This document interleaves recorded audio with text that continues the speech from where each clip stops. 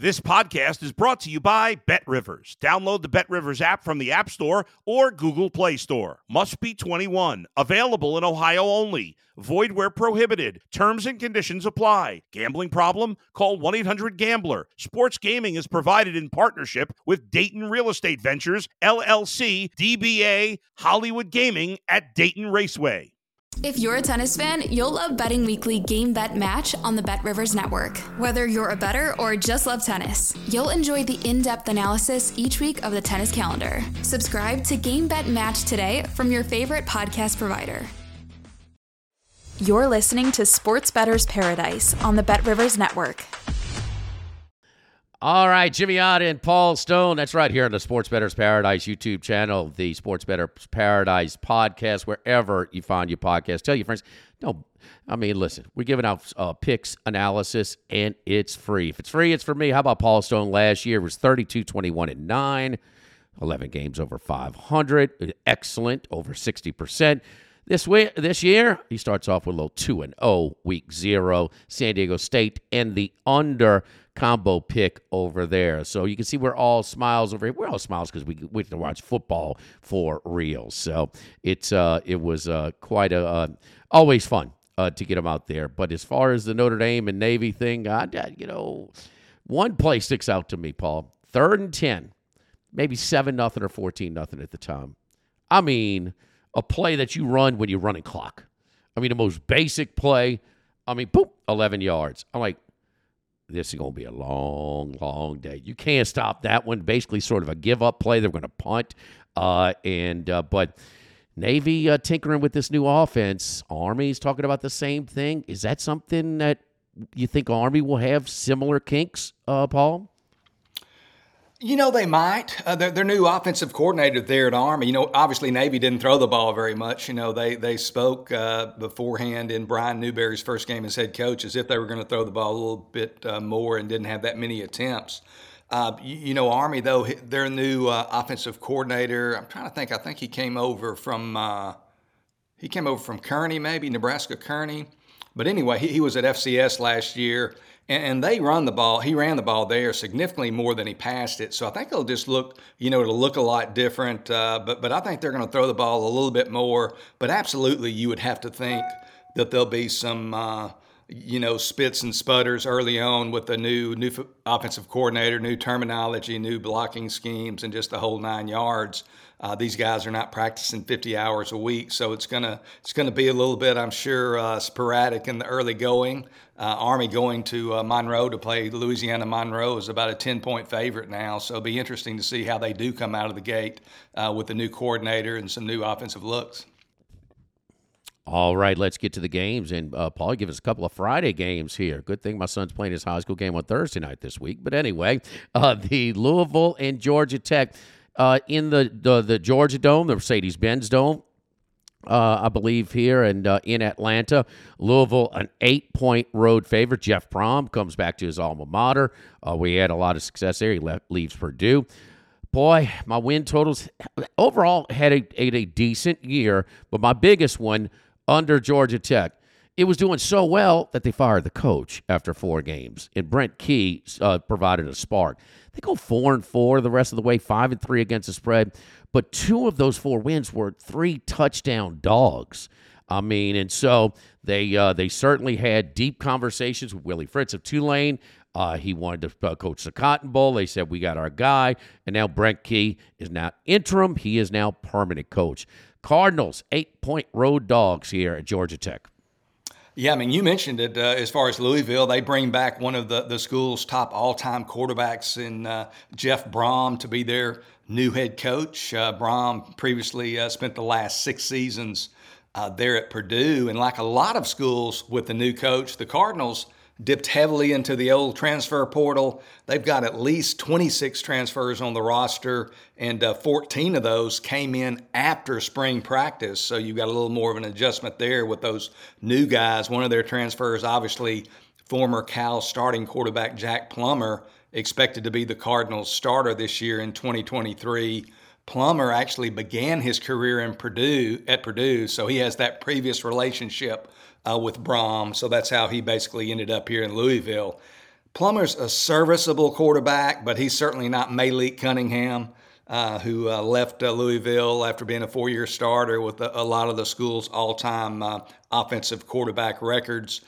Plummer's not a running threat, so he's serviceable. He might hold serve, but he's not going to win you a whole lot of ball games, in my opinion. You look at this Georgia Tech team, like you said, they promoted Brent Key to the permanent job after he did such an exceptional job down the stretch last year. They won 5 games, and like you said, in the early going, they weren't very good, but at the end of the year, they were much better. They actually split their last 8 games, winning 4 of those. And as you mentioned, I don't have the kind of database that some people do, but they won road games over both Pittsburgh and North Carolina, as you mentioned, as 3-touchdown underdogs. I just wonder how many teams win on the road as an underdog of 3 touchdowns twice in the same season. Quite an accomplishment. And sometimes these assistant coaches, a guy like Brent Key, a lot of the people probably within the Georgia Tech program probably hoping that they go after somebody with a little more name recognition, so to speak. But, Bob Stoops, he turned out pretty well there at Oklahoma when they hired him away from Florida as their defensive coordinator. Clemson, after they fired one of the Bowdens back in 2007 or whenever it was, the year's probably not right, but they ultimately decided to promote the guy who was the interim coach the year before, their wide receiver coach, a guy named Dabo Sweeney, and that assistant coach turned out pretty good. So if Brent Key can do half the job those guys ended up doing, what a thing it would be for Georgia Tech. But he certainly, I think he deserved the full-time job. This Georgia Tech team, they were pretty good defensively last year. They returned 7 starters on defense. They did lose their quarterback, very athletic Jeff Sims, to Nebraska. So that was a big loss. But I just look at this game, and what it comes down to for me, Jimmy, Louisville's got a new head coach. They're playing on the road. It's more than a touchdown favorite on the road. They got more than 24 new players. They've got a middle-of-the-road quarterback. They're playing against a pretty good defensive football team that really overachieved down the stretch last year. On top of that, Georgia Tech last year 6-2 against the spread as a road underdog. So give me Georgia Tech +8 over Louisville, and wouldn't be surprised if the Rambling Wreck come out with the victory there. Yeah, I think the Dabo Sweeney's even a little bit better because that was an interim coach on that staff that finished the season that they ultimately, ripped the interim tag off and gave him the job permanently. It used to be a time where Miami was the only team that played their games on Friday night. Playing a Friday, like with a few other teams. The Battle of Miami. It is the Hurricanes versus Miami of Ohio. Hurricanes 16.5-point favorites. Mario Cristobal in his second year. First year was a disaster. Losing season. We know he can recruit, but can he coach? Game management. We've seen him blow games with clock management, Stanford. We've seen him underutilize star players, Justin Herbert. But in Miami, how about this, Paul? The last 50 games in the MAC, they have the best overall record, 34-16. They also return their quarterback, Gabbert, and he's one of 16 starters that are back for Miami O. Yeah, his Brett Gabbert, he's had difficulty staying on the field, staying healthy in his 4-year career there at Miami. Only played 4 games last year due to injuries, but when he's been healthy, he's been one of the MAC's better quarterbacks. He's thrown for 45 career touchdowns against only 14 interceptions, started 31 games over the last 4 seasons, so he's got a lot of experience. And also their backup quarterback, Avion Smith, he started 9 games last year because of Gabbert's injury situation. Smith brings a running dimension, so even if Gabbert is healthy, I think we're going to see Smith from time to time on the field, maybe not only at quarterback, but Smith rushed for 700 gross yards last year, those being yards before sacks are subtracted. So that guy can run the football. They're going to find a place for him. So obviously I believe the Red Hawks in good hands at the quarterback position. And as you mentioned, with 16 returning starters, 7 on offense and 9 on defense, they're really in good hands throughout their lineup. Phil Steele, who puts out a great college football preseason preview each year, he's got them ranked as the 15th most experienced team in all of college football. So this is an experienced Miami, Ohio team that might make some noise this year in the MAC. But the basis for at least some of my position in this game rest with the Hurricanes' potential issues at quarterback. It's been reported that their starter, Tyler Van Dyke, injured the thumb on his throwing hand last week. He's been limited in practice. He reportedly got it caught in a teammate's helmet. One report stated his probability of playing against Miami, Ohio at 50-50. I think he's going to play. But even if he does play, that thumb on the throwing hand, obviously a critical part of long throws and throws where you have to increase velocity, need full dexterity and that type of thing. So he might not be at his best. If he is sidelined, they would have to go to more than likely sophomore Ja'Curry Brown, who started 2 games last year, really unpolished in the passing game. There would certainly be a drop-off at that position, a quite significant drop-off if Brown got the start and Van Dyke was out. But regardless of who plays quarterback for Miami, they have struggled mightily in basically all point spread roles in recent years, but certainly as a double-digit favorite in recent seasons. Only 6-16 as a double-digit favorite since 2017 versus FBS schools. They've only covered 5 of their last 20 games, period, dating back to the middle of the 2020 season. And as you talked about, Mario Cristobal, boy, that is a master recruiter, no question about it. But it is fair to criticize his game day coaching ability. Does he get what he should out of the players that he has available to him? If you combine his stint last year at Miami and then previously at Oregon, in his last 30 games against the spread, Mario Cristobal 7-21-2 against the spread. His last 30, 16.5 points, just too many for me to resist. Miami of Ohio of the MAC plus 16.5 over the U.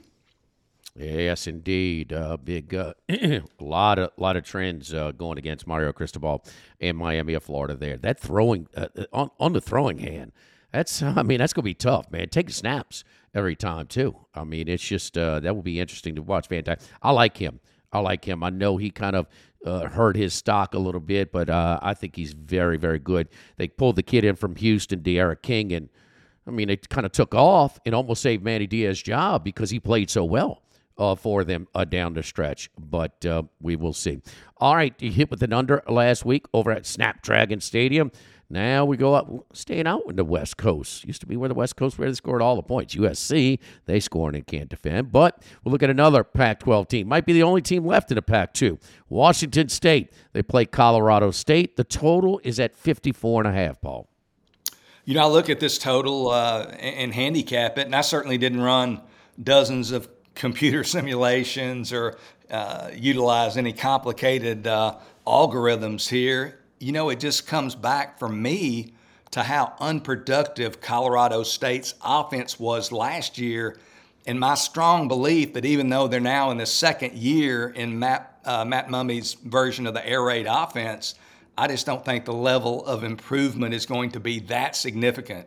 You look at some of their offensive stats last year, they only averaged 13.2 points per game last year. They ranked 125th or worse in all of college football in a number of major offensive statistical categories, including points per game, rushing yards per game, and total offense. They only averaged 4.5 yards per play. They played 12 games, obviously, last year. They didn't reach 20 points in any of those 12 games. Their games were 1-11 last year to the under. Their last 8 games, or I shouldn't say obviously, but their last 8 games had a closing total of 46 or lower, and we're getting a 54.5 total here in this opener with the new rule change, which is going to reduce some plays. I've got this game actually featuring 127.5 plays with the formula that I do use, which is going to be a little bit below average, so it's not going to be a whole lot of plays in this game if it goes according to form. There is a statistical oddity, certainly with Colorado State. Their quarterback last year, Clay Millen, who's also their quarterback this year, he led the nation last year in completion percentage at 72%. Most of those of the dink and dunk variety, though. Rams only averaged 198.5 yards per game passing, ranked only 102nd nationally, so that's a little bit of an anomaly there. Colorado State's quarterbacks collectively only threw 11 touchdown passes. And they were also, this is part of their problem, clearly, they were also perhaps the nation's worst team in all of college football at protecting their quarterback. They gave up a total of 59 sacks in 12 games. Their quarterback sack percentage, that being the percentage of times that their quarterbacks sacked on passing plays, 15.97% of their passing plays, so 16%. To give some comparison here, the average is about 6 or 6.5% in college football. Washington's quarterback only sacked 1%. Of course, Michael Penix Jr., quite elusive, but Colorado State sacked on 16% of their passing plays. That's way too many. They're going up against a Pac-12 defense. They didn't score 20 in a single game last year. And even if they score 20 here, we still might get the under. But I like this game between Pac-12 Washington State and Mountain West Colorado State to remain under the total of 54.5. Yeah, my Norvell in his second year, looking for. It's a big, big rebuilding job over in Fort Collins, to say the least. All right, so Paul Stone's top 3 each week. He gives us between 3 and 5 of his best bets.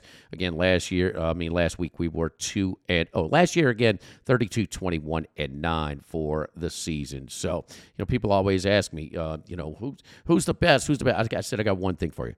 Don't go against Paul Stone, okay? Don't go against Paul Stone. He's my guy in college football, no doubt. For Paul Stone, at Paul Stone Sports, check out all of his stuff. I'm Jimmy Ott here in the Sports Bettor's Paradise on the Bet Rivers Network.